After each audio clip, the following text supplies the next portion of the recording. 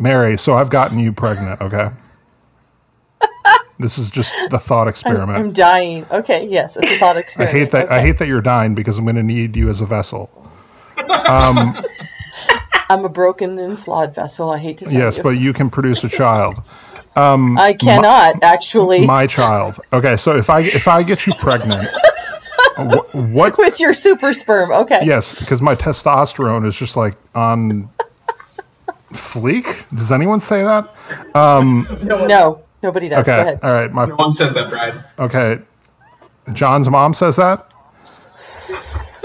Okay, so John's mom says my testosterone's on fleek, and she would know. So if I get you pregnant, what can I say to you? I mean, because I have provided you with half of what you need and so many more things. So what are you talking about?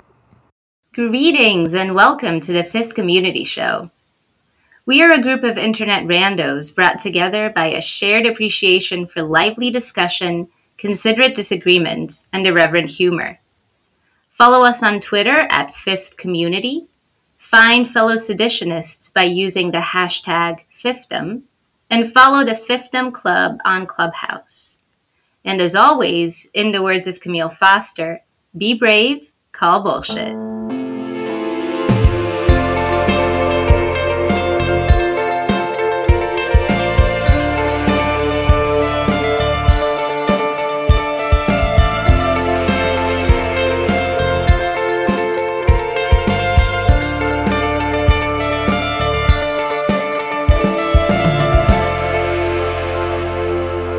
Greetings and welcome to this exciting new installment of the Fifth Column Community Podcast. Today, we are talking about the not at all controversial topic of abortion.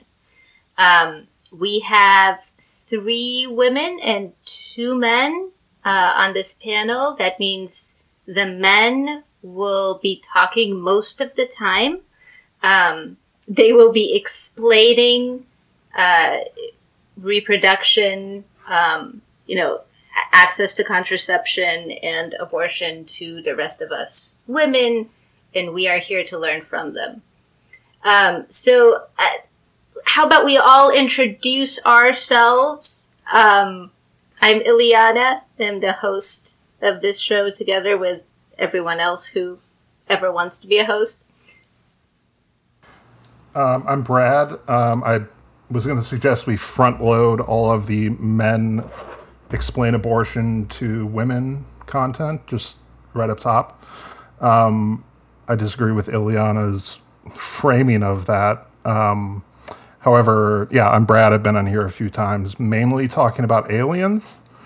Now we're talking more substantive things like abortion. So we will not be explaining abortion to the women, but we will be hoping to have a somewhat reasonable conversation about the topic with the women who happen to be here.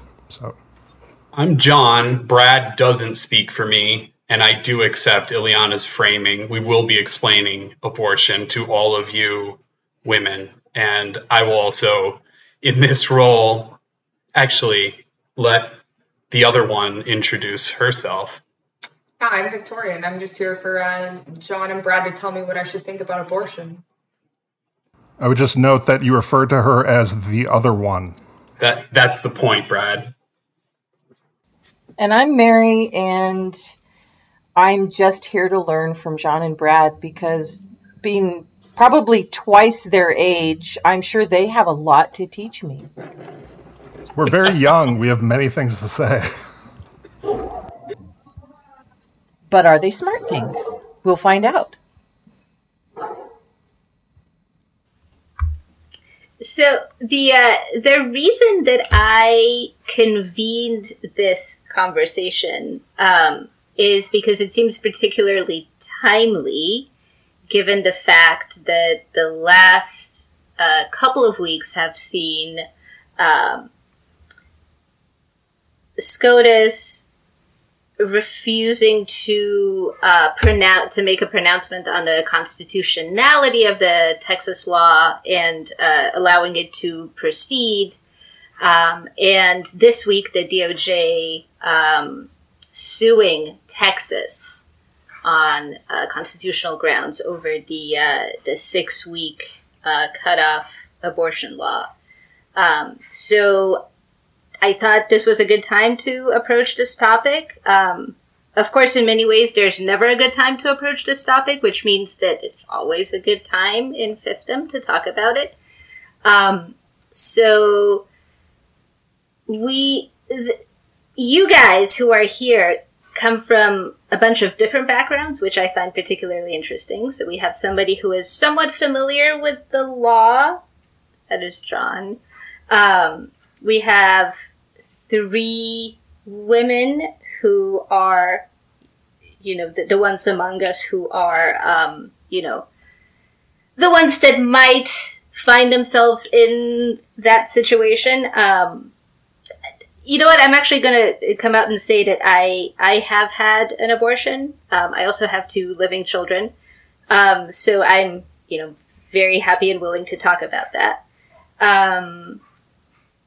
Yeah, and there is a wide range of ages as well. And I am actually curious to see what people's perspectives are once we get to that point.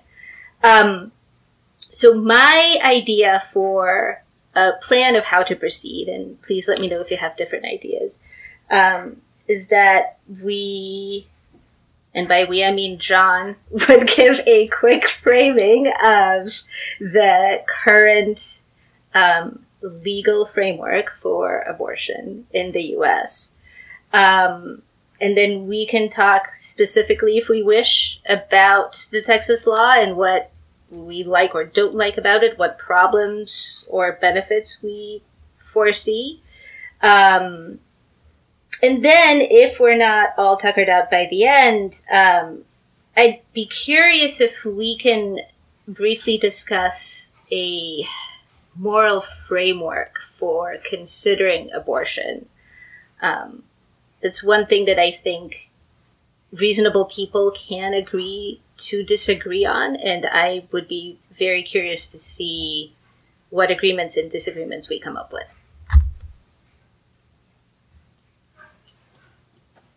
All right. Well, full disclosure, I'm not an attorney, and I'm not an expert in any way on constitutional issues, but I do have a pretty decent grasp of the issues that were before the court or have been before the court. So I think I'm going to start out really quick, just for like people who aren't super, for people that don't read like SCOTUS blog or whatever, a quick like background on the law as it is, which permits and protects a woman's right to an abortion, and kind of like a brief history of it. So bear with me for just a couple of minutes. So there's a legal concept called fundamental rights, outlined by the Supreme Court, and they include things like what are outlined in the Bill of Rights, like speech and gun ownership. Those sorts of individual rights that are enshrined in the Bill of Rights are among the fundamental rights outlined by, and you have marriage, privacy, contraception, interstate travel, procreation, custody of children, and voting. Those are all considered fundamental rights, according to the Supreme Court. And when you have a law being challenged that purportedly infringes on one of those fundamental rights, the constitutionality of that law, historically or in modern history, has been reviewed under what's called strict scrutiny by the Supreme Court. And for a law that might violate someone's constitutional rights to hold up in federal court, the government has to show that the law furthers a compelling government interest and that the particular law at issue is narrowly tailored to achieve the specific compelling government interest. With that said, we have Roe versus Wade, where the plaintiff sued a local district attorney in Texas when Texas law prohibited her from getting an abortion in the late 60s. And the district court ruled for the plaintiff, and then Texas appealed the ruling, and it went directly to Supreme Court. And the Supreme Court ruled that the Due Process Clause of the 14th Amendment provides a, quote, right to privacy that protects a woman's right to an abortion. And this put it in that category that I was explaining before of fundamental rights. And any laws that infringe on a right to an abortion were then subject to strict scrutiny review if they were challenged on constitutional grounds. So the court in Roe made the end of the first trimester the threshold for preempting a potential compelling government interest claim. So in effect, states couldn't ban abortions after Roe for the first trimester, but they might be able to ban abortions after if the bans were in the interest of the health of the mother or fetus. It's long and complex. I'm not going to get into the whole thing because the law was developed in other cases. But under Roe, a state could ban an abortion after the 28th week, since a state can show that it has a substantial state interest in protecting potential life that late into gestation. Now with that as background, we come to like what the current standard is, and that's an undue burden standard when you're reviewing the constitutionality of certain prohibitions or regulations on abortions. And the undue burden standard is a law that curtails a woman's fundamental right to an abortion is unconstitutional if it creates an undue burden for a woman seeking an abortion. And an undue burden means having the purpose or effect of placing a substantial obstacle in the path of a woman seeking an abortion of a fetus that is not yet viable. And that brings us to Planned Parenthood v. Casey, which is the pretty much the law. I mean, there are other important cases that we're not going to go over because this isn't like a SCOTUS blog or anything like that podcast. So I'm not going to like hammer everyone in the head with this stuff. But the important one to know is Planned Parenthood v. Casey. And if anyone listened to the podcast with David French and Sarah Isgur said basically like, let's throw out Roe. Let's like stop talking about it. And she like joked that, she might use it as sort of like a friendly insult to people on Twitter who like keep talking about Roe. And I kind of disagreed with that take a little bit because I actually think Casey reaffirmed some important parts of Roe, including that a woman still has a fundamental right to an abortion and should be able to obtain an abortion before the fetus is viable, since the state doesn't have a compelling interest in prohibiting an abortion during the first trimester. So it held on to this important holding from Roe, and also that in Casey, the court found that the state can restrict abortions after fetal viability if the state makes exceptions for pregnancies that are dangerous to the mother. And bringing us to the end, what happened in Casey was the plaintiffs, which were clinics and doctors in Pennsylvania, sought an injunction against the governor in Pennsylvania from enacting a new law that included 5 provisions that really curtailed or could have curtailed the right to an abortion. And the 5 provisions were a requirement that abortion providers inform women seeking abortions that the abortion could be harmful to her. It required married women to get a signed statement from her husband that put him on notice about the abortion, with some exceptions. It required a parent or guardian to sign off on abortion for minors, unless the minor could get like a judge to permit the abortion in the absence of parental consent. It defined medical emergencies. I won't get into that. What a medical emergency meant in the context of abortions is sort of restricted the definition. And it required increased record keeping for abortion services. And the Casey court threw out that strict scrutiny thing that I talked about a minute ago, and instead used a different standard of review, that undue burden standard. And the court in Casey held that the only provision of that Pennsylvania law that failed the undue burden test was the part that required the woman to notify her husband.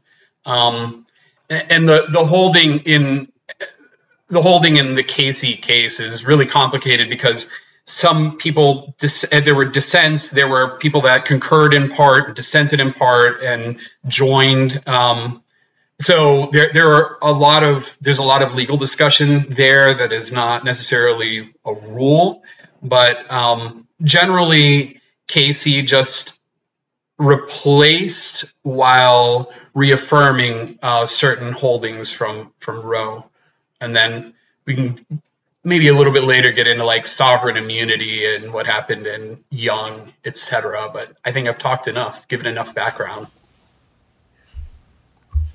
John, I had a quick question for you. One of the things that I think I heard Sarah Isker say is that Casey replaces Roe's trimester framework with the viability framework. So basically, now, like you said, so after Casey, states can only restrict abortion rights after viability. Like in case of like a danger to the mother, is that right? Yeah. So this is actually really, really important. That the probably I saved this for this discussion specifically. Like, so under Roe, there was like a hard line on, it was either 28 or 24 weeks, but a hard line that said, after this point, a state government could reasonably make an argument about fetal viability, and but then it would be subject to strict scrutiny review. But it created this like really hard line. But in Casey, what happened is what the effect of Casey is that if a government can show that a fetus could be viable, given like new medical technology, for example, if a fetus could be viable theoretically at 23 weeks, well, then the fetal viability becomes the cutoff. Whereas in Roe, you had like, it's definitely protected in the first trimester. It could not be later on down the line, but then there's like this definitive cutoff. And in Casey, it's more subject to like the development of technology in a lot of ways. Like, can you keep a fetus alive after a certain time in the gestation period?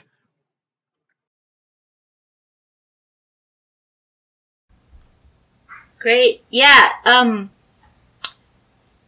wondering this. So would you guys like to comment at this point? Like how, in your like personal layperson, opinion and given your own personal morality, how does this seem? Like, how does viability feel? However we understand viability, but how does that feel as a standard after which states may restrict abortion? And Mary, we haven't heard from you. I don't want you to feel like, and I can't see you, so it's hard for me to gauge how you're feeling. So yeah, please butt in whenever. Yeah, and I will butt in. Well, viability, I believe the current standard is 24 weeks of gestation, at which point the fetus has a fairly decent chance of survival outside the womb, although there are also, of course, a lot of issues with health and I'm in great standing tonight with my finding of words. The development of lungs and so forth. Preemies, of course, have higher chances of learning disabilities and early serious lung infections, eyesight after being under the oxygen, etc. Anyway, I just find it interesting. One of the tenets of Roe was for the state to prove a compelling benefit to the state in taking away a woman's privacy by forcing her to not be able to get an abortion. The Turnaway study shows very clearly that women who are denied abortions because they come in to receive a termination and they are found to have been too far past the cutoff, 76% of the women who then have to have an abortion report not being able to cover basic living needs. The majority of them are below federal poverty level. They're 3 times greater likely to be unemployed, enrolled in TAMP, SNAP, or WIC. So I don't understand how a state believes that that is going to benefit the state, because you are going to put more women and children on welfare. You force women to stay in potentially abusive relationships or be single parents. So the benefit to women and children is not good when they are not allowed to terminate. And more importantly to me are the differences in socioeconomic and development for children of women who are denied abortion. We know there are studies out there that women who successfully terminate an unwanted pregnancy and they have children later in life, both the women and the children do better. They have a higher standard of living, higher education, higher financial success, etc. So I just would like somebody to be able to prove to me how the state has a vested interest in not allowing women to terminate pregnancies when they want to. I wonder though, and I actually don't know about this. I don't know how much that is in the letter or the spirit of the law, but I wonder if I'm not making this argument, but I wonder if one of the arguments is that the state does have a compelling interest in protecting life, and I wonder if viability is considered sort of the point at which, this developing, I don't want to say person or being because those are loaded, but yeah, this developing fetus is likelier than not to become a life, at which point the state's interest in protecting life kicks in. When I think about viability, I always think about a famous essay, and I'm sure everyone that's taken a Philosophy 101 course has read this, because I think it's probably one of the more famous 20th century essays, but it's called A Defense of Abortion by Judith Jarvis Thompson. I had to look that up. I didn't remember who it was. But it's got this kind of excellent thought experiment, at least to justify this line of viability, which I think is an interesting one. And, it's a philosophical thought experiment. So forgive the slight silliness of all of this, but you wake up one day and you're attached to this unconscious man who turns out to be a famous violinist, right? And Judith Jarvis Thompson very specifically picks this the person being of great talent, because you always get these kind of arguments that's well, what if you aborted Hitler or something stupid like that. It's kind of trying to give an end run around that. The philosophy student giving exceptions to a thought experiment. And so you're attached to this famous violinist who can only who can actually only survive if they're attached to you. Scientists have done some sort of tests, and you're the only one with a blood type that can sustain his dying kidneys or whatever the thought experiment states. It's been a long time. I apologize. I'm actively reading the Wikipedia article for it right now because I did my homework.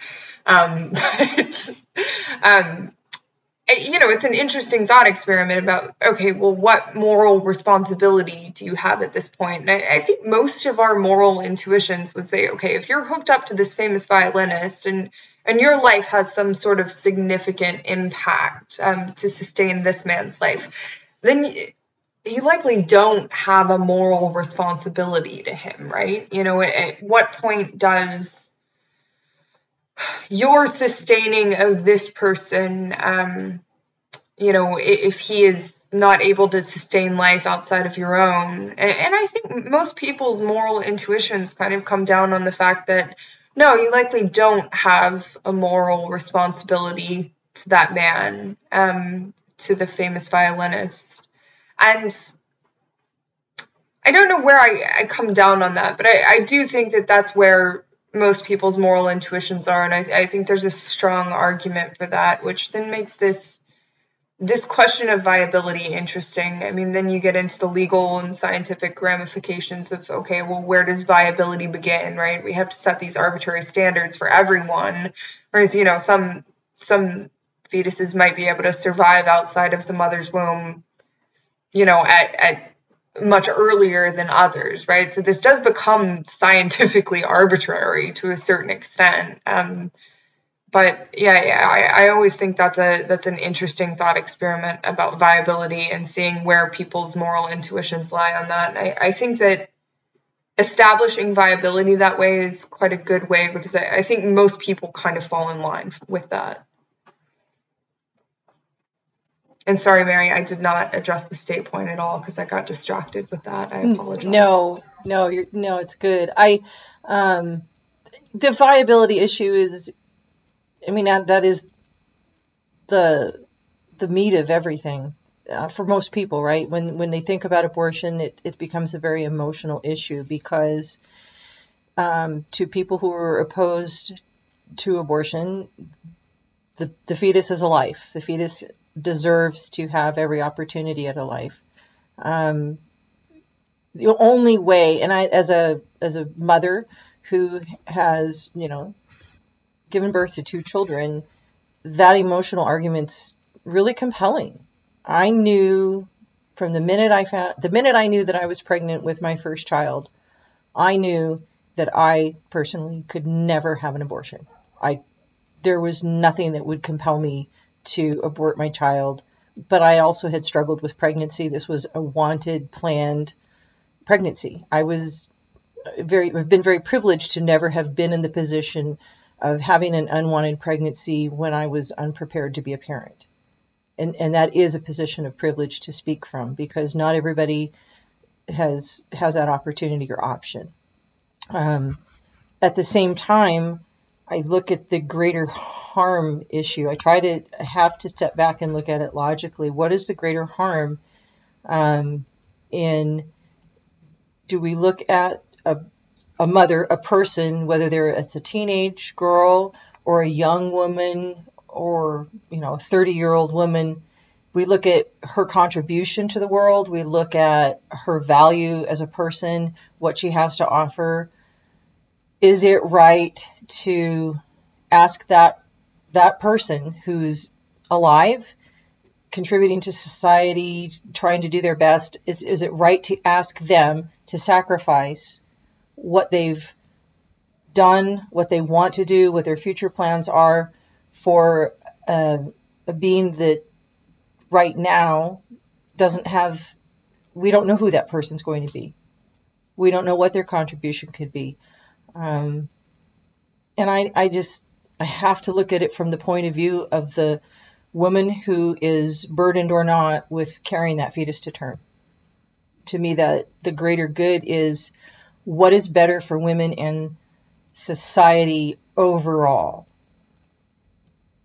And to me, that is making abortion safe, legal, and available. Just a question for everyone. Is it fair to assume that we are all colloquially pro-choice?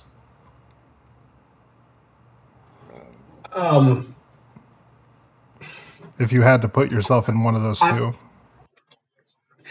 I'm super conflicted about it.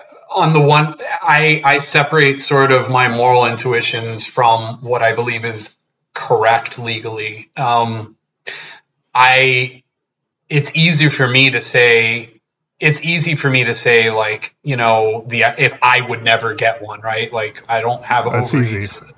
Exactly. Like, the idea of it, and it just, like, instinctually, the idea of it is just, something doesn't feel right about it. But I'm not anti-abortion by any means. I think, for example, the Texas law is absurd. It's terrible. It's horrible. And if I were a dictator and were writing the laws, I would not prohibit abortions, before the end of the first trimester. That sounds crazy. So to answer your question, I'm pro-choice, but I'm not like an activist about it in any way, because I'm conflicted morally. But if you were dictator, you would not prohibit them full stop. Absolutely not. No. Okay. No. Okay. Yeah, I mean, I have similarly conflicting moral opinions on this. I would say, like, number one, I don't think the state not have any involvement in it. So like politically, I'm pro-choice, and pretty strongly so, until you start getting into that kind of viability issues and things like that. I mean, morally, I don't like the trend from recent years that kind of presents this as a morally uncomplicated choice. I'm not sure what the morality is of it. But at the same time, I had a very close friend a few years ago that I took to get one, and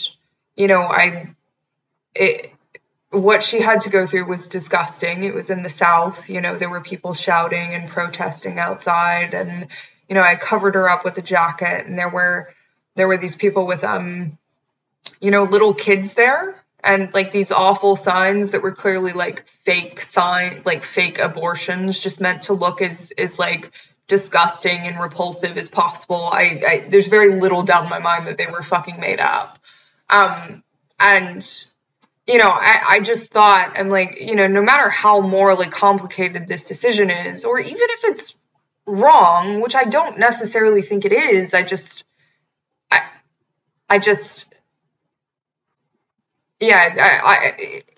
it's a difficult area. It's an incredibly difficult area. I've never been put in that situation, and I don't know what decision that I would make, because I've just never been put in it, right? But when you look at the moral harm of what these people were doing to their children outside of this abortion clinic, I think is no doubt greater in my mind. I found that particularly morally repulsive, to be taking your children to a political protest. And I feel very strongly that if what my friend was doing was morally wrong, what they were doing was far, far, far more morally wrong. And I mean, I'm sympathetic with Mary's point as well, that like, what kind of great moral harm might we be doing bringing children in? If people have this like crazy misconception about abortion, that it's like, frankly, like, I think the right's conception of abortion is that it's like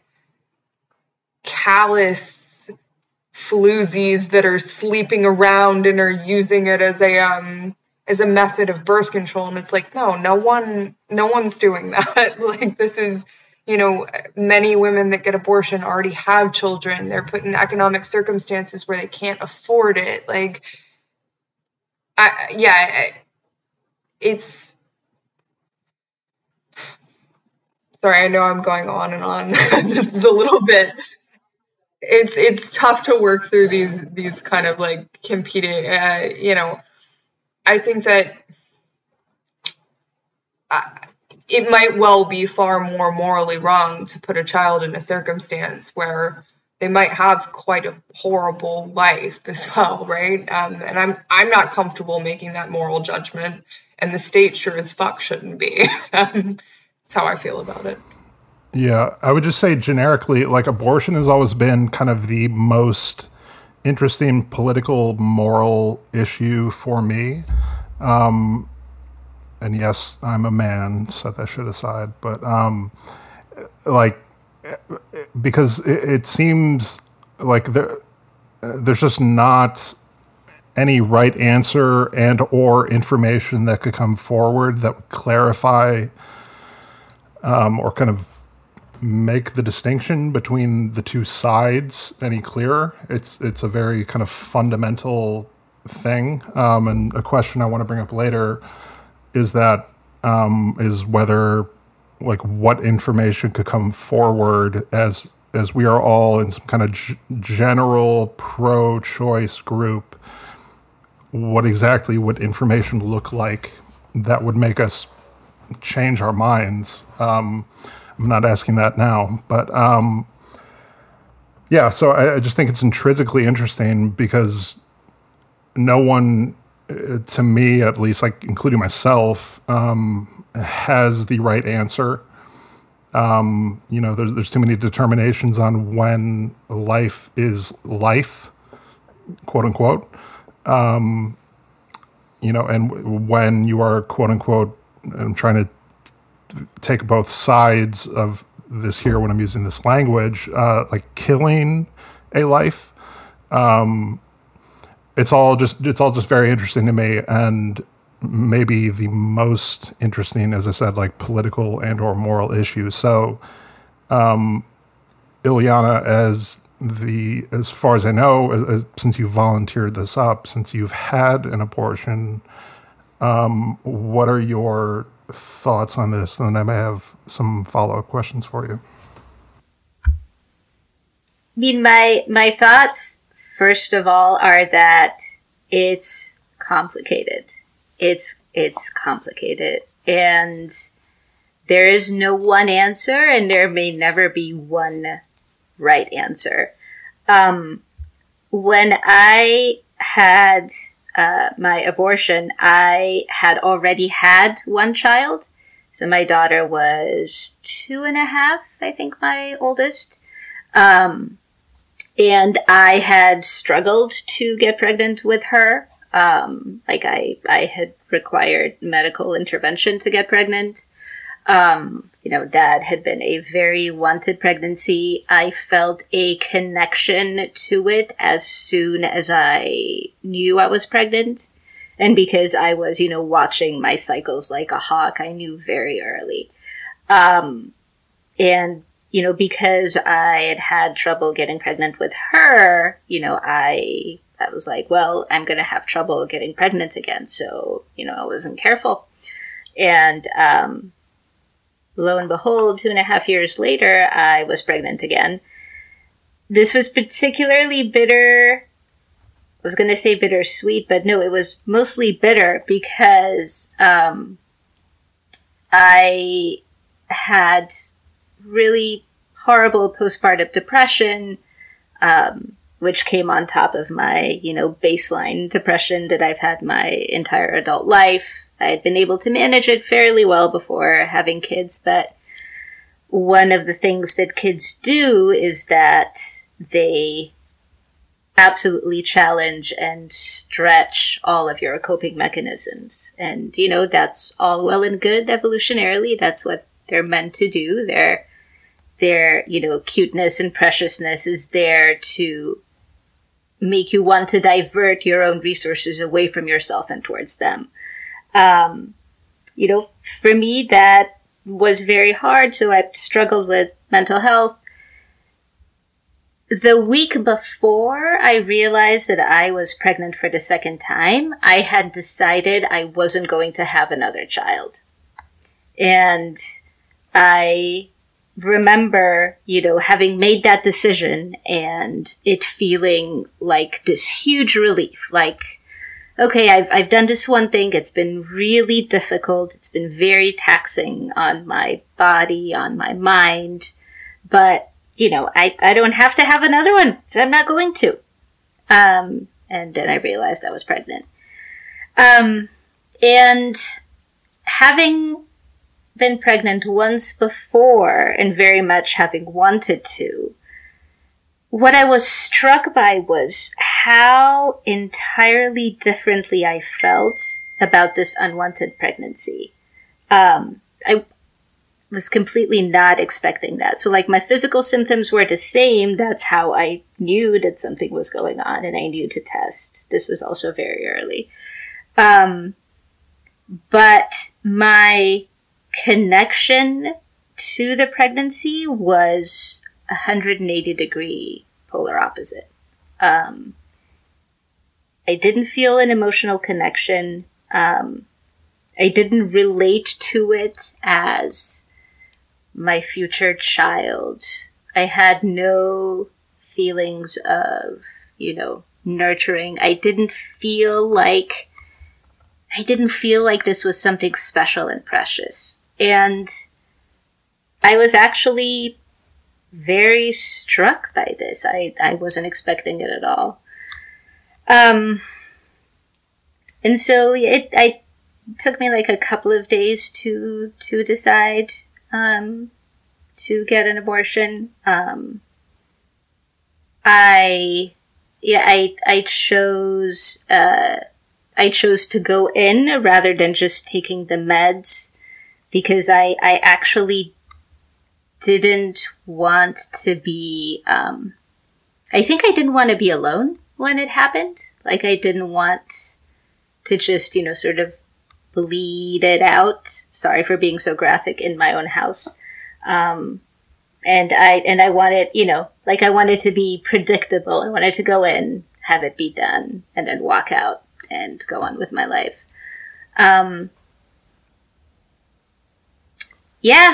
And the other thing that struck me is at the moment when the abortion took place, this was a vacuum aspiration.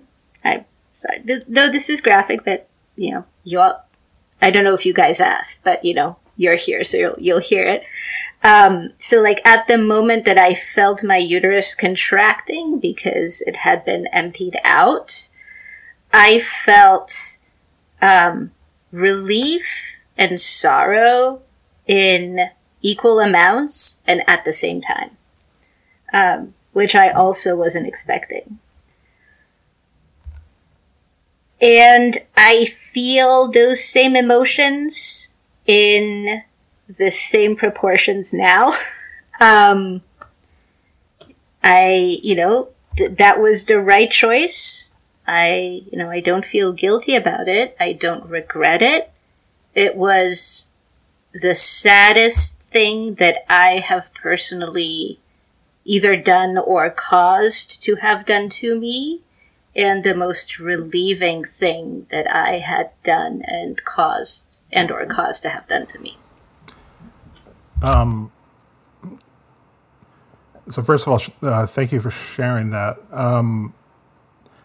I have to ask, just in the context of this conversation, like if I were a pro-life person, what I would be, which I'm not, but what I would be hearing is that imagination is doing a lot of work there. So the fact that you didn't want to get pregnant, or it sounded like very early you decided that this, and again, the language here is very tricky because I don't want to use baby, just entity for just to make things neutral. I imagine a pro-life person would have been noticing that and thinking that your feeling towards this, what they would say is other life, does not determine whether it is another life. Of course, you and I have talked about this, and I agree with your view of it. But there's something like about just imagination and one's own view of the pregnancy that is kind of hard to ignore, and I think is not talked about very often. So is there more to say about, if the entity, again, people won't be able to see that I'm using air quotes, but if the entity that was in your body at that moment, if you wanted to have another child at that moment, I imagine the words that you would be using to describe what was growing inside of you would have been very different. Kind of the emotional significance of that would be very different. There's trivial parts of it, like, possible names would come up. Is there a way that you like clearly delineate between one of your children that you have now and this entity? Like, was it ever going to be a child to you, or is it? This is a very sloppy question, but again, I feel like this part of the conversation is not discussed enough. No, I agree, and again, it's just complicated. So this was like in the middle of my 5th week of pregnancy, which, is very early. It is too early to detect a heartbeat via ultrasound. If you are looking at, a pregnancy on ultrasound, at that point, all you see is a gestational sac. It looks like a bead, like in your uterus, right? Sure, it is a potential life. It's really or maybe it's like very slightly more potentially a life than the egg that pops out of your, ovary and tumbles down your fallopian tube every month. Like, it's not in any recognizable way. And again, having been pregnant once before and tracked like development very closely, been very, involved with it. The other 2 times when I was pregnant at this point, I didn't feel like there was like a being in there. The times that I wanted to be pregnant and I welcomed the pregnancy, yes, my imagination was imbuing that clump of cells with a lot. It was still just a clump of cells.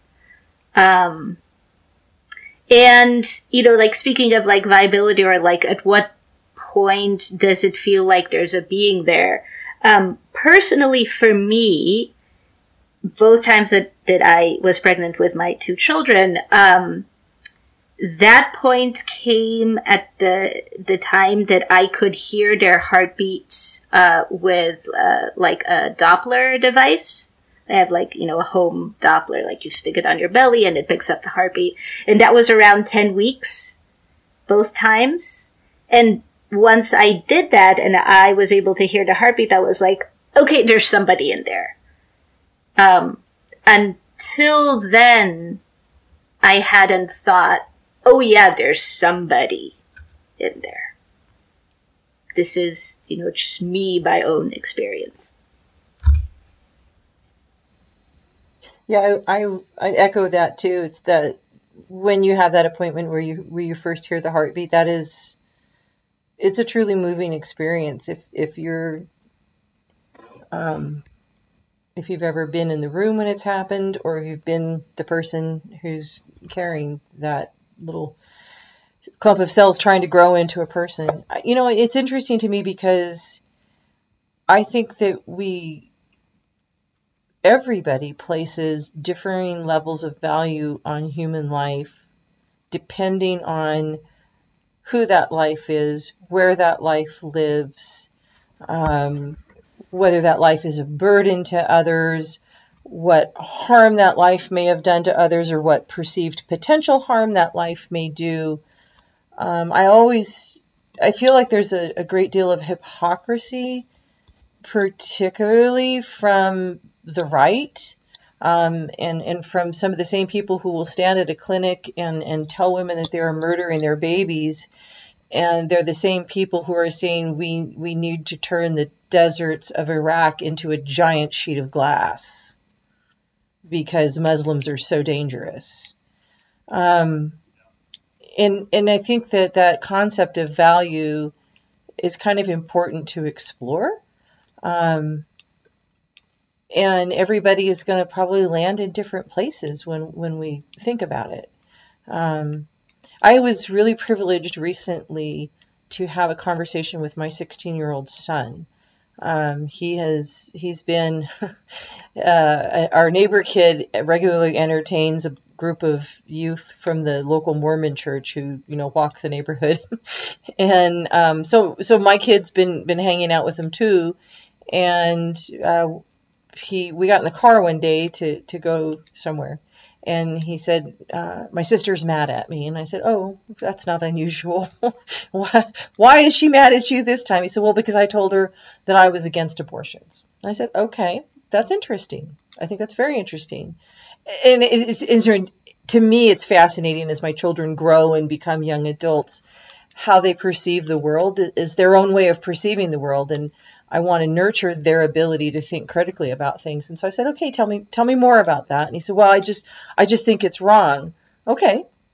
And I had the opportunity to sort of tell him what I thought, and to do so in a very thoughtful way, so as to say, look, you have the right to form your own opinion. I also want you to be able to consider other ideas while you have that opinion, so that you can learn everything that you can and be able to defend yourself, and also to be able to consider other people's point of view. And so we talked about it at great length, and I thought it was a really good conversation, to at least open his eyes to what some of the important ideas he should consider would be, which are, yeah, we don't like to take a life, and at what point does a fetus become a life? Is it when the heart beats? Is it when the brain is active? When it becomes a sentient being? And then what happens if we don't let anybody ever have an abortion? What happens to women in different circumstances? We talked about all of that. It was a super interesting conversation. I don't know that I changed his mind, but I think I gave him some other things to consider. That's great. Yeah, I'm tempted to go to like thought experiments here, just because those kind of help me think about this issue, and I'm seeing a couple of nods. John is looking at me like I'm a psychopath, but that's normal. Victoria is very excited, of course, because you're talking about thought experiments, hypotheticals. Yeah, Victoria lives in thought experiments. Threw out some weird edge cases. Yeah. Okay, so this is why I love you, weirdos. Yeah, and we all love you too. Likewise, Mary. Okay, so on the topic of abortion, it's often framed totally understandably as a women's rights issue. So my question, and I also can't help but notice that kind of the yardstick, like legally, there's some sort of yardstick that keeps moving, whether it's fetal viability. There has to be something that the law points to as, okay, after this point, X happens, and therefore Y. So in just a purely thought experiment way, imagine that we have, in the future, we have a technology that is, in effect, an artificial womb. Any woman who is aware that she is pregnant at any stage of the pregnancy who might want an abortion can simply, non-invasively, and I would stress non-invasively, transport, again, I'm using the word the entity, just to make it as to provide no weight to baby or fetus or whatever, transport the entity into this artificial womb. Okay. So if the woman is 2 weeks pregnant or in the second trimester or whatever, non-invasively, this entity can be moved into outside of the woman. Okay. And let's also assume that we have a sufficient social safety net who can sufficiently adopt all of these children. They can be cared for. They will live the lives that the kind of pro-life, like fever dream version of reality would imagine. At that point, is that a women's rights issue? Like if a 1 week old fertilized egg can non-invasively be removed from the woman and the woman can choose to never interact with it again or whatever they would like, does the woman in this thought experiment have the right to terminate that? Is that a women's rights? How far into gestation again? From the point of conception to the religious out there. I'm just saying that, like, from day dot, this technology can remove non-invasively this entity that is growing for however long it will grow. The mother and father will not know who this individual will turn out to be, but there is a sufficient social safety net to support them to become their fullest, most like fully realized individual. Does the mother have the right to say, no, terminate that entity, when the alternative is we can terminate it from your body, but it will live and you have no obligations to it? The social safety net is such that it will be supported, and the number of parents who will want this child is more than enough that it will be cared for. At that point, again, I have to stress this is purely a thought experiment, but I'm just pressing on like the kind of boundaries of this being a women's rights issue, while obviously not. I understand why it is, and I agree with why it is. But since the yardstick tends to rely on science and like scientific understanding of what the fetus, whether the fetal heartbeat is like the most like relevant case right now. If like, does a woman have a right to assert that at 1 week, if such a society existed, does the woman have the right to assert that should be terminated? I hope that was coherent. No, it's very coherent. Ownership. Who owns it? I mean, that fertilized egg is as yet still a product of the body of the woman who created the egg. So I think I have a right to own my own tissue. Strong agree. It's still a women's rights issue, in my opinion. I think it's a human rights issue.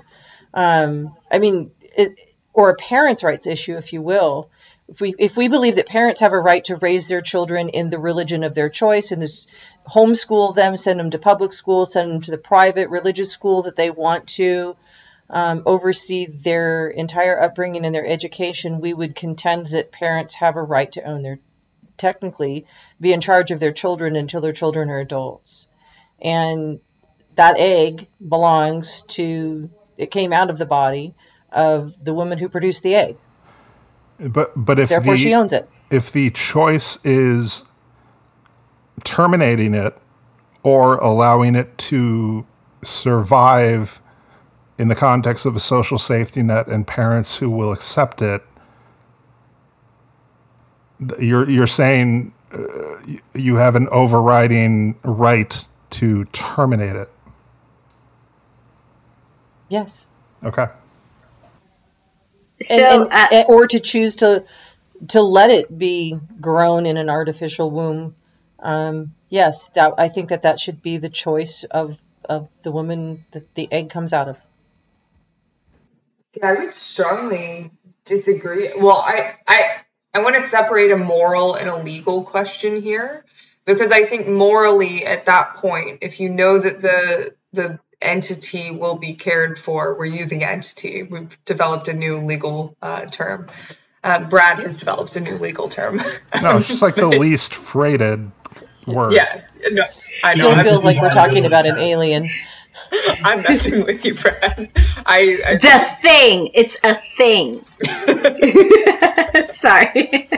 I think I think then morally, as a woman, you must let the fertilized thing be transferred to the artificial womb. I think legally this is more complicated, but I think the moral question on that is pretty clear in my mind, that you have a moral imperative to do so, that some potential for life that will be a good life, that you must do so.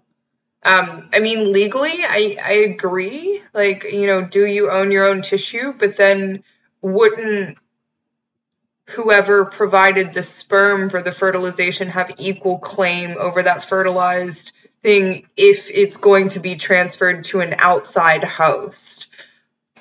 Which is why I specifically was like, no, it's a women's rights issue still, in my view, because I think it is, because you're wrong. I don't.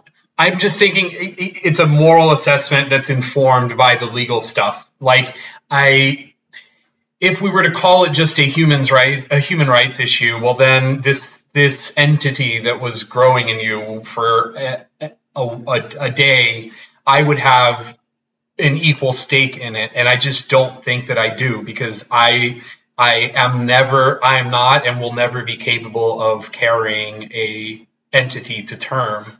So, but no. But in this case, you would not have to.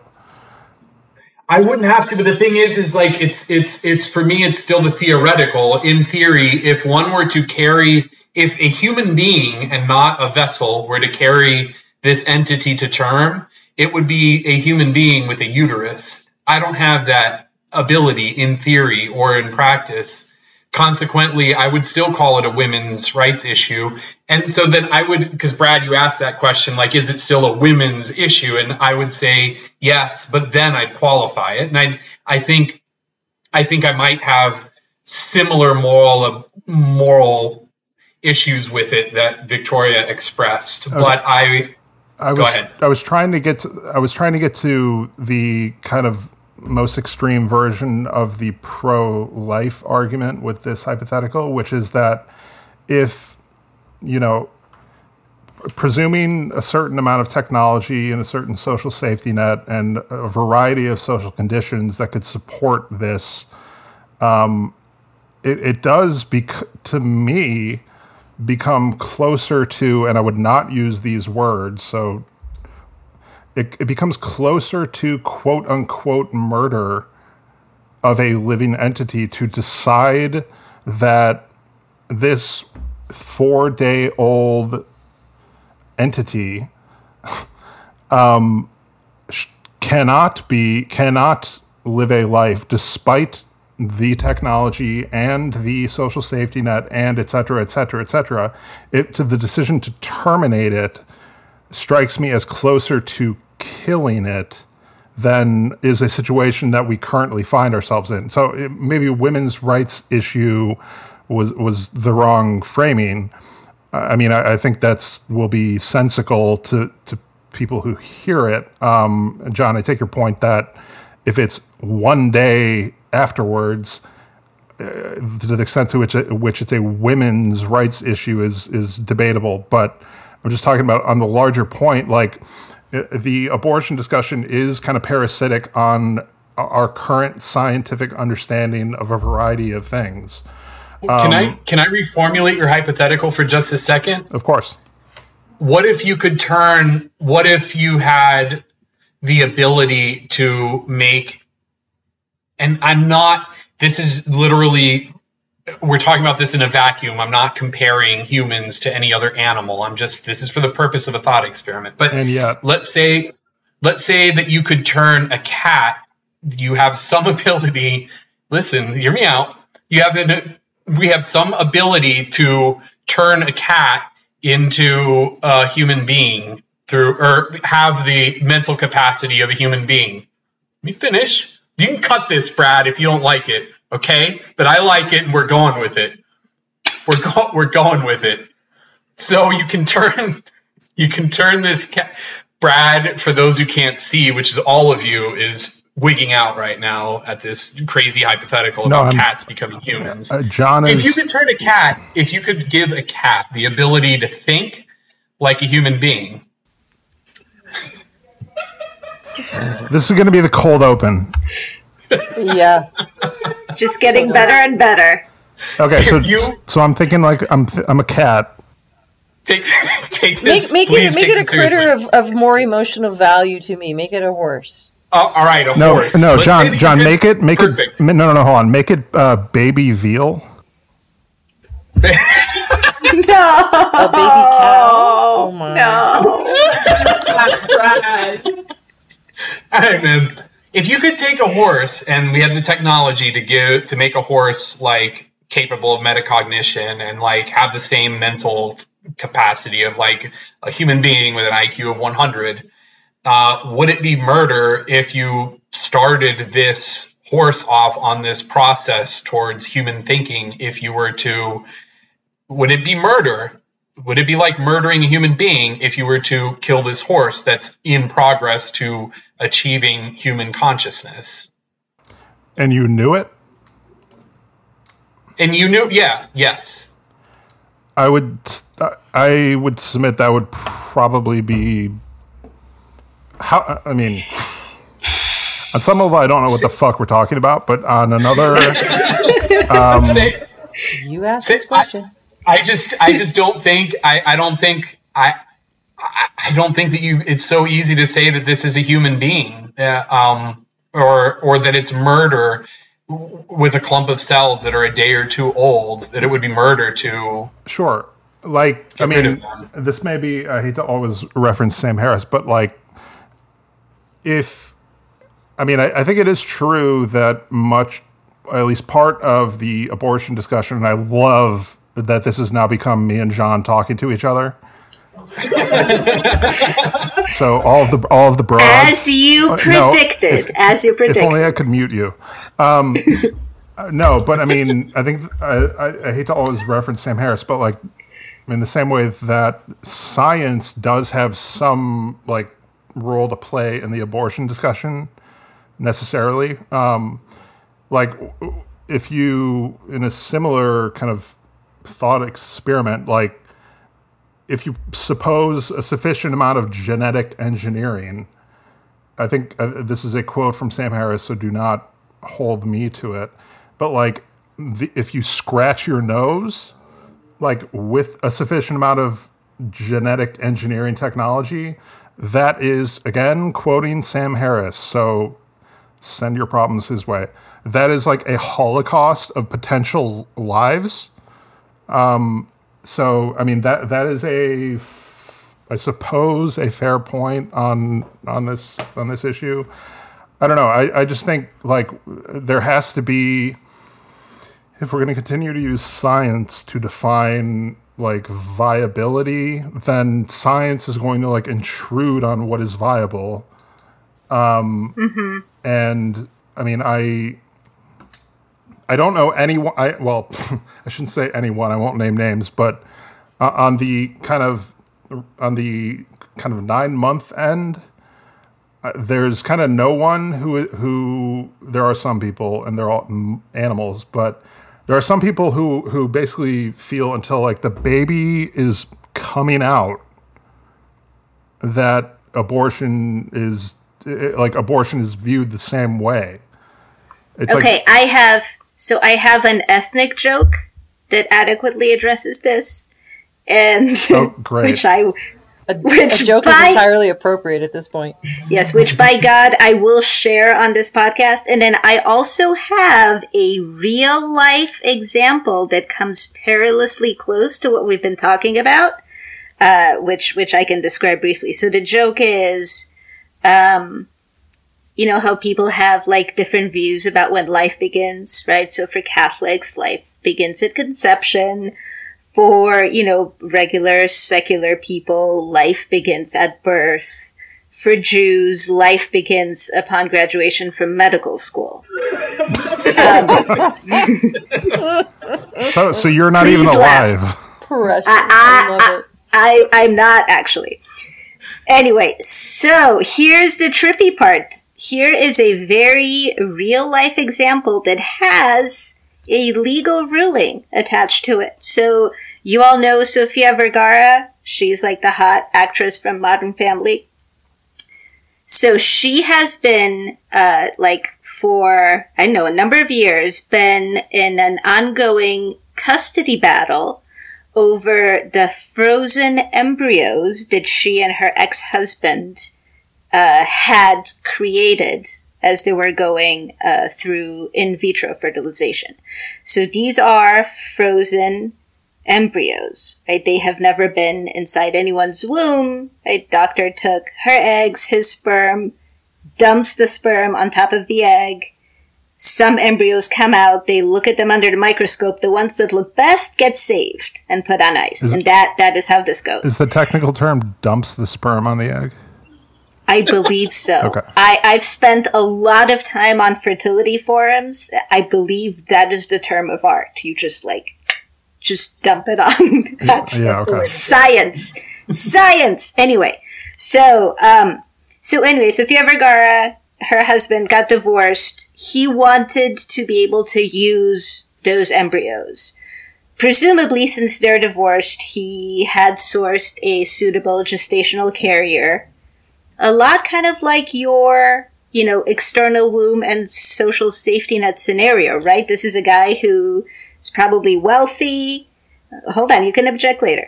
They have a person who is willing to serve as surrogate. He wanted to be able to use the embryos. She said no. After many years of legal battles, the court ruled in her favor. And the court basically said, this is a 2 yeses, 1 no scenario. You cannot use those frozen embryos unless both partners agree. There we go. Sorry, 2 yeses, 1 no. Who are the 3 parties? It takes... No, it's you need 2 yeses for it to go forward, and 1 no is sufficient for it not to go forward. Okay, but no, I'm sorry, but I'm dumb. Who are the 3 people? There's only 2 people. So, it's basically a situation where you need affirmative consent of both parties. If one party opposes, the other party can't do it. Okay, I ask again. Who are the 3 people? There are no 3 people. You said 2 yeses and 1 no. It's 2 yeses versus 1 no. Okay. Thank you. Okay, so who would the 2 yeses to the 1 no be? No, both parents have to say yes. There have to be 2 yeses. If there is 1 no, we're not cutting it doesn't go forward. Yeah, no, don't cut it. Absolutely not. Okay. No, I want everybody to understand how dense you are. Neutron star dense. I do. You talk about the artificial womb if it was actually a viable option. I have a gut reaction to it, but that is really as both a mother and an adoptee. It's interesting to me that when women aren't allowed in their state to terminate a pregnancy, do you realize that the majority of them, like 99% of them, do not reach out for adoption as an alternative? Well, again, this was purely a thought experiment. Well, sure, it's a thought experiment, but then whenever you have a thought experiment, the tendency of the people reacting to the thought experiment is to apply their real life experiences to it. And mine, as an adoptee, I sort of, it's repulsive to me, just simply because of my lived experience and the anecdotal lived experience of many people that I'm well connected to in the realm of adoptee rights. I can tell you horror stories of adoptive families. I can tell you lifelong disconnectedness of adult adoptees who had perfectly acceptable parents growing up, and they still become kind of non-functional adults who don't know where they came from and don't know why and can't accept it. I don't think that you can divorce human psychology from the act of human reproduction. And while we are thinking higher level intelligent beings, some of us anyway, we're also result of our genetics, the manners in which we are meant to reproduce and thrive, and our internal psychological mechanisms as well. And it's not I don't think it's an accident that a baby comes out of the womb being able to recognize its mother immediately. It knows who its mother is because it's heard its mother's voice. And there are some studies that show that there is some psychological damage when a baby is born and mother is no longer part of the picture. So Mary, it sounds like what you're saying is that, oftentimes on the quote unquote pro-life side, adoption is presented as an equivalent option. And like in the better option, the superior option to abortion. Like, oh, you don't want this child? No problem. They'll be adopted and they'll do great. And it sounds like what you're saying is that's just not the case. Not always. I think that there are a large number of adoptees who do terrifically well. There are a large number of adoptees who struggle with a lot of emotional trauma. A lot of them come through it just fine. They manage to work it out. And there are a lot of adoptees out there who are perpetually wounded adults. There are adoptive families who aren't that great. There are families of origin that aren't that great either.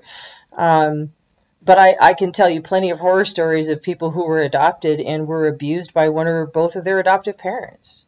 There's no guarantee. Just because a fetus comes to full term, nobody can guarantee that person is going to have a useful, happy, productive life.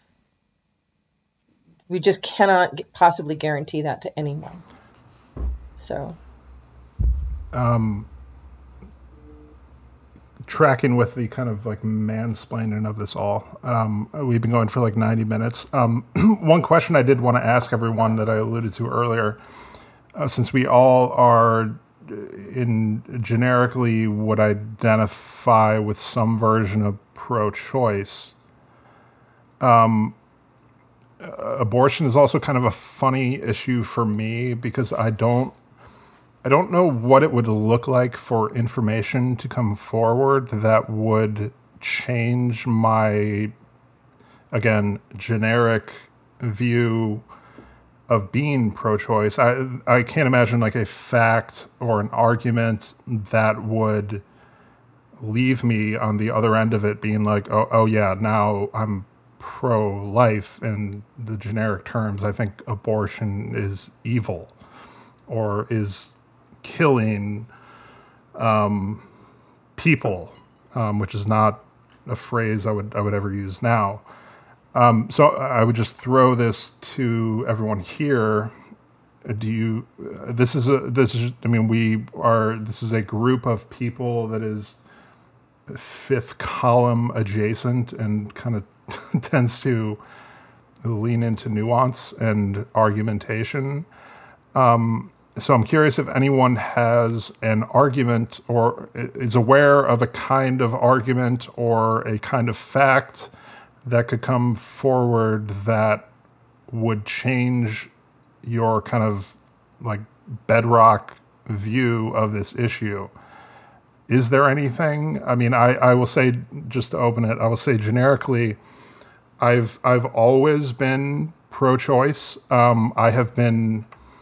I find most of the like general political conversation about this issue to not be helpful in changing at least my mind. However, if I had to like pay attention to it, I've become more pro-life, like as I've grown older, which is not to say I've become unmoored from my like pro-choice kind of position. I'm just more sensitive to the best versions of the pro-life arguments. So like I think about things on this topic that I wouldn't have previously because the best version of the kind of pro-life argument has made me think more. But none of it has implicated my kind of bedrock view of this issue. So I would throw it to everyone and then I'll stop talking. Can you imagine a piece of information or an argument that would change you to the extent you say now you are pro-choice, would lead to you saying you are pro-life and like kind of flipping your moral view of abortion at large? Like I'll grant that you may still have, edge cases that are still relevant to you, but I think you see what I'm saying. Like, are you open to reasoning on this point? I think the thing that comes to mind when you ask that question is, if you were to show me like really compelling evidence that, I don't know, by the 4th week, the embryo can feel pain, and like conceive of that pain, then I'd be open to changing my point of view. But I just, like, scientifically, I don't see that ever happening. Like, I imagine that you can only feel pain once you have sufficient neuronal connections and like some sort, and enough of a brain to have consciousness, or something that resembles consciousness. And I just don't think that's possible, like 4 weeks, for example. But I guess if you were to give me that sort of evidence that it can feel something and the thing that's being done to it is painful, then I would be opening to amending my current position, which is that we should not the state shouldn't interfere with this in any manner whatsoever, especially during the first trimester. I think this might be slightly weird, but I think, we don't really understand what cognition is, and people have different terms for this, right? I mean, I think probably the best way to conceptualize this is a soul. And I don't think that the argument that I'm about to make is incompatible with like a really radical form of materialism either, that like, we are just cells and neurons firing or whatever, but whatever causes like life and metacognition or divinity or the soul or whatever the fuck you want to call it, like if we could find what that is and it was measurable in some way at the point of conception, then I think that would put it in the territory for me. This is all very abstract and weird, but I think that would put it in the territory for me as like not, that would put me in the pro-life camp. Yeah, I think I'm with you too on that. That's the thing. Like, I would need a very material evaluation of the existence of a soul, right? Like I would need evidence. I would need like material evidence that a soul exists. If you were to show me evidence, I'm like asking from a materialist perspective for something so spiritual, but like I would need evidence that a soul exists. You show me the evidence that a soul exists and that I am in some way interfering with the existence of that soul by terminating a pregnancy, then I'd be open to being pro-life. But then I think about it and I'm like, but are you terminating it? Would a soul be dependent on the existence of those cells? Well, I think even if you have like a very, very materialist conception, that's like there is some like life force. This all sounds so stupid. I clearly don't know anything about the life force. The life force, yeah. Use the life force, Victoria. Use the life force. John, does the Pope not sufficient? Is the Pope? Yeah. I'm not a practicing Catholic, Brad. Well, I know. That's how you word so it. He's insufficient. He may be necessary, but he's not sufficient. I'm just saying you're also not a practicing Muslim. Is he necessary? This is correct. He might not be necessary either. That's fair. Actually, I have to interject one small thing. And Mary, this is not to erase you because you're coming next. But I did see... Stop the Mary erasure, Brad. There will never be Mary erasure. But I did see You one... can try as hard as you want. I will not be erased. It's impossible. But I did see one suggestion of an objection to the Texas law from an Islamic group, which was claiming that on a religious liberty grounds, that based on which I won't get into, like the Islamic view of like there's a concept of ensoulment under Islam, that the 6-week limit was before ensoulment would take place in an Islamic context. I don't know if the face you're giving me suggests that you haven't seen this, but is it possible there could be a religious... I mean, of course, there's been like the Satanists who have objected about this, but is it possible for there to be there to be a religious exemption or a religious opposition to how this law is worded from a quote-unquote legitimate religious group that might have implications for its enactment, just legally, like in a vacuum? Not to my knowledge. Okay, let's go back to Mary. Where are we going to be? I think that perhaps if there was anything that could change my stance, it would be evidence of consciousness, of self-awareness. But even then, John, you gave the threshold of can a fetus feel pain? We put dogs and cats to sleep every day. We eat cows. We eat lambs and baby cows. They go to a slaughterhouse, going to their death. There surely is at least a moment of pain, if not more. And sometimes conditions are tragic. I tell you that when I had to put my dogs to sleep, when I had to put my horse down, they knew it was happening, right? And so I don't know that that's a sufficient, even that would be a sufficient argument for me, because you would, perhaps the only thing that could sway me is that the greater good was served by making a pregnancy go to birth. Because in my experience, and from all studies that are objective and scientifically based, when we allow women the option to terminate an unwanted pregnancy, everybody does better. Mothers do better, children do better, and therefore society does better. So give me a greater good argument that supersedes that, and I could get on board.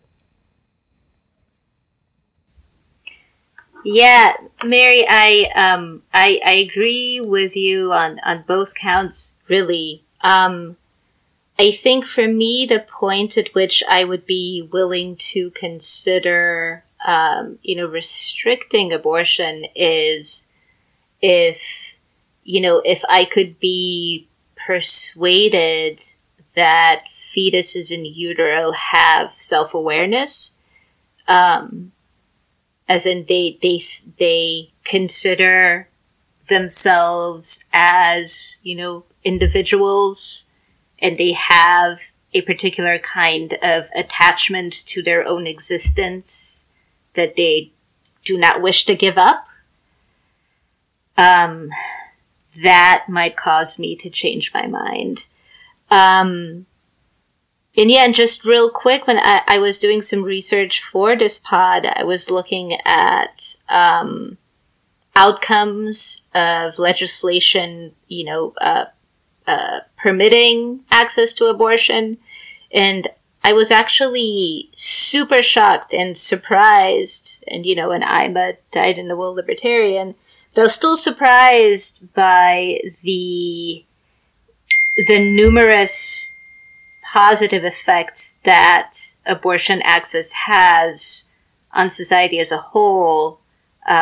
This is definitely a utilitarian argument, but like you were saying, it seems like absolutely everyone does better when women have access to abortion. And this was also super surprising to me, access to contraception doesn't come even close to having the same type of positive effects that access to abortion does.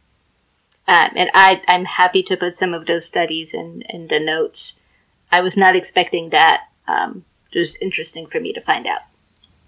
Yeah, that is terrifically interesting. I'd like to see those links. Thank you. Yep. Are we generically in agreement that we're towards the end zone here? We're getting there. Okay. I'm not sure I've had sufficient amount of wine to consider it done, but okay. Okay. Well, you keep drinking, and I'll just presume that we're towards the end zone. Yeah, I just want to take a moment to shit on the hosts of the Fifth Column podcast for when this topic came up. You mean Garrett, right? Garrett Sassy. That's who you're talking about. No, he's not. He's not actually on the podcast. Surprisingly. Are you meaning the fellas? Are you going to shit on the fellas? Yes, I'm going to name names. Actually, okay, Michael Moynihan in particular. I don't know. I just feel like whenever this topic comes up, Moynihan first, and then the rest in like to lesser degree, they dodge talking about this topic. To Moynihan's credit, he'll talk about more now than he would like a year ago. But this is a sort of serious point, like the kind of deferral to women on topics of abortion, I completely understand, and I share part of it. But in my own experience, I don't know what John's experience is, but if you talk to normie kind of men about their views of abortion, they are, I don't know if surprisingly is the right word, but there's not much there. John is nodding for those who can't see. Yes, I agree. Yeah, it's basically like, well, whatever she thinks is the kind of view. And since I do think this is the, like, as I said earlier, like possibly the most politically, morally interesting topic one could come up with, I find that suspect on the part of all men who would be inclined to think that way. And by all men, I mean the hosts of the Fifth Column podcast.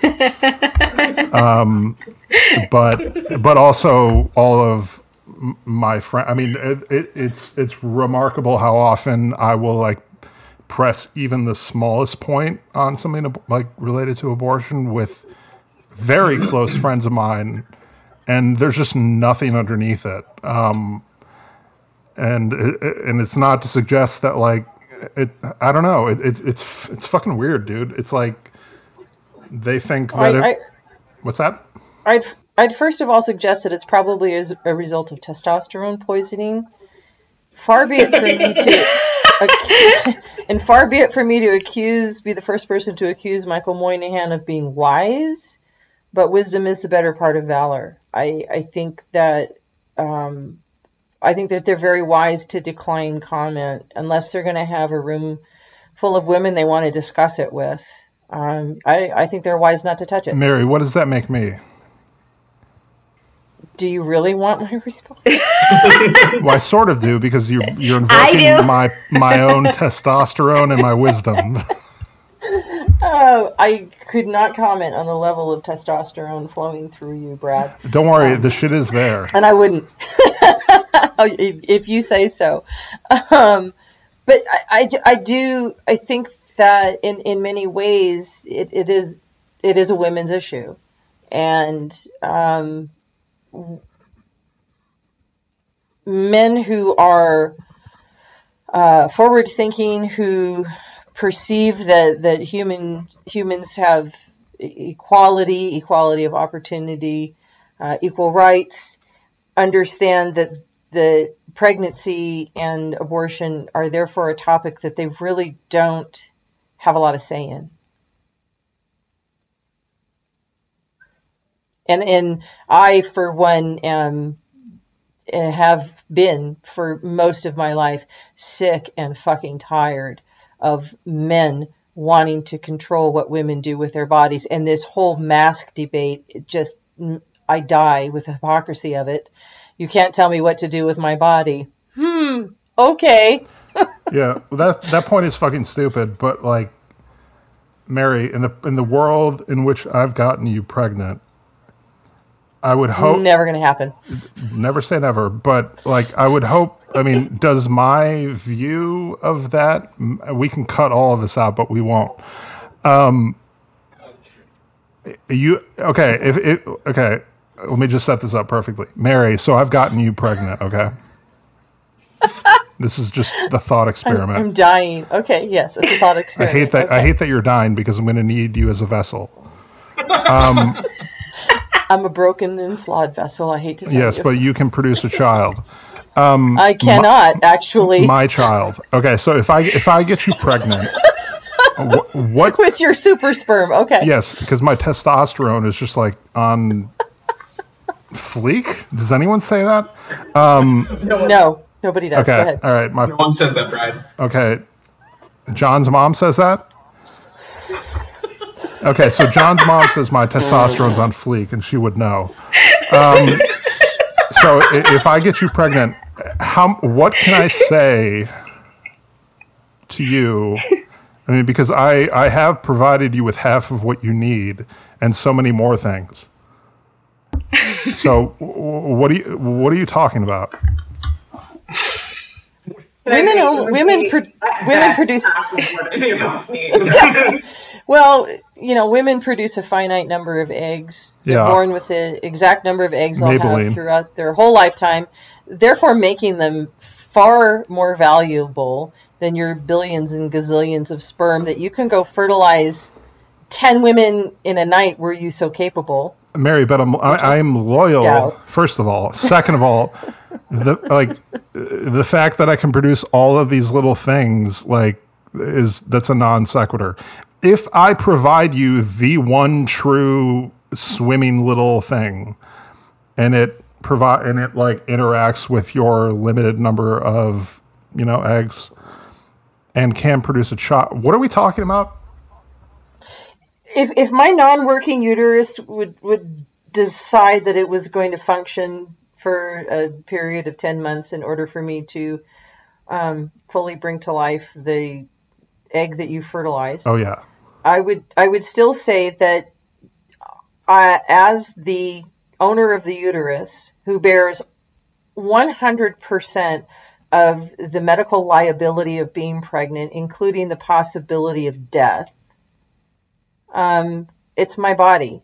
I'm the one who has to carry or not carry that baby to term. And carrying a baby to term, even in, a supposedly developed world where all of the best medical care is available, women still die. Women still end up with lifelong problems, chronic pain, malfunctioning female parts. There is a lot of risk inherent in bringing a baby to term. And I think that I get to choose whether or not I want to accept that risk. Okay. If you were my partner and we were in a relationship, your opinion would carry weight. But as the person who's carrying that child to term or not, the final decision is with me. Okay. Yeah. I would submit in closing that if I were having sex with you, you would be involved in that decision.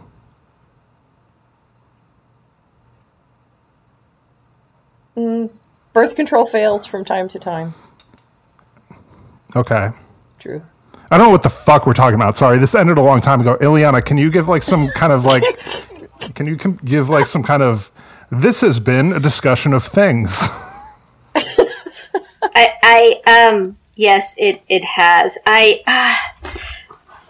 I really want to share with everyone how the placenta is actually a parasitic organ. Yes, we know. Yes. Do it.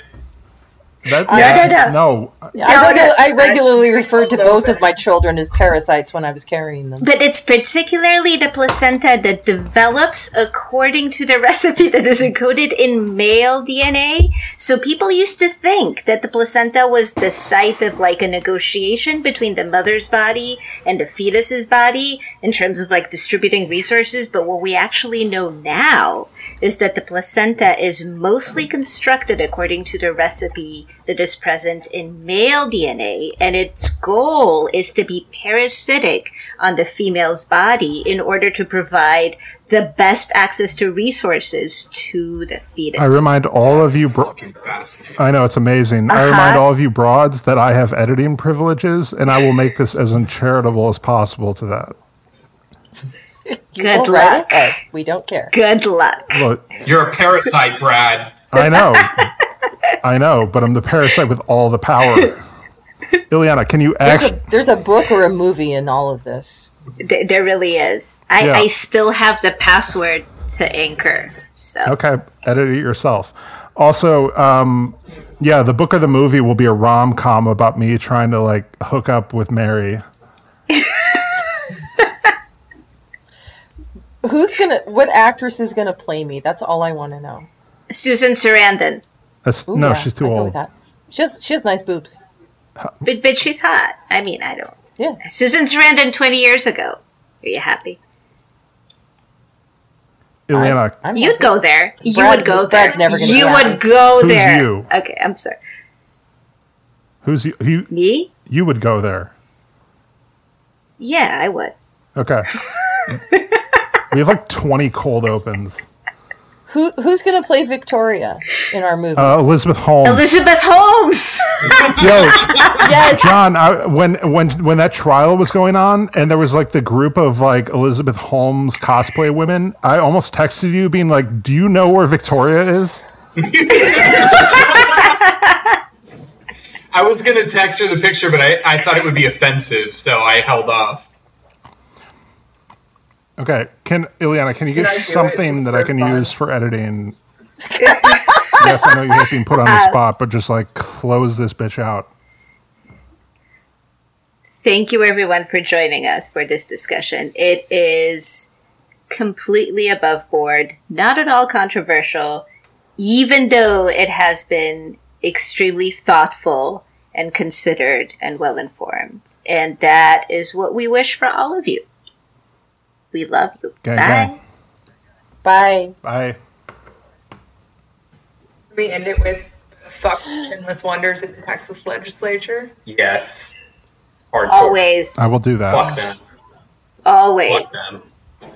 I'm gonna have Brad's baby. Mary's gonna have my babies.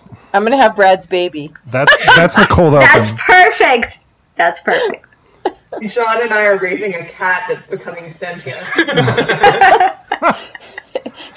All right. The cat has consciousness All right. This is and opposable thumbs. gonna be a horror show to put together in editing terms, but it'll be beautiful. You're welcome. It'll be great. Thank you all.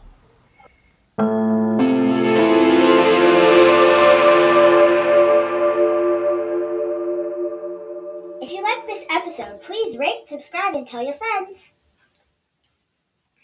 My stuffies like this. They're gonna subscribe.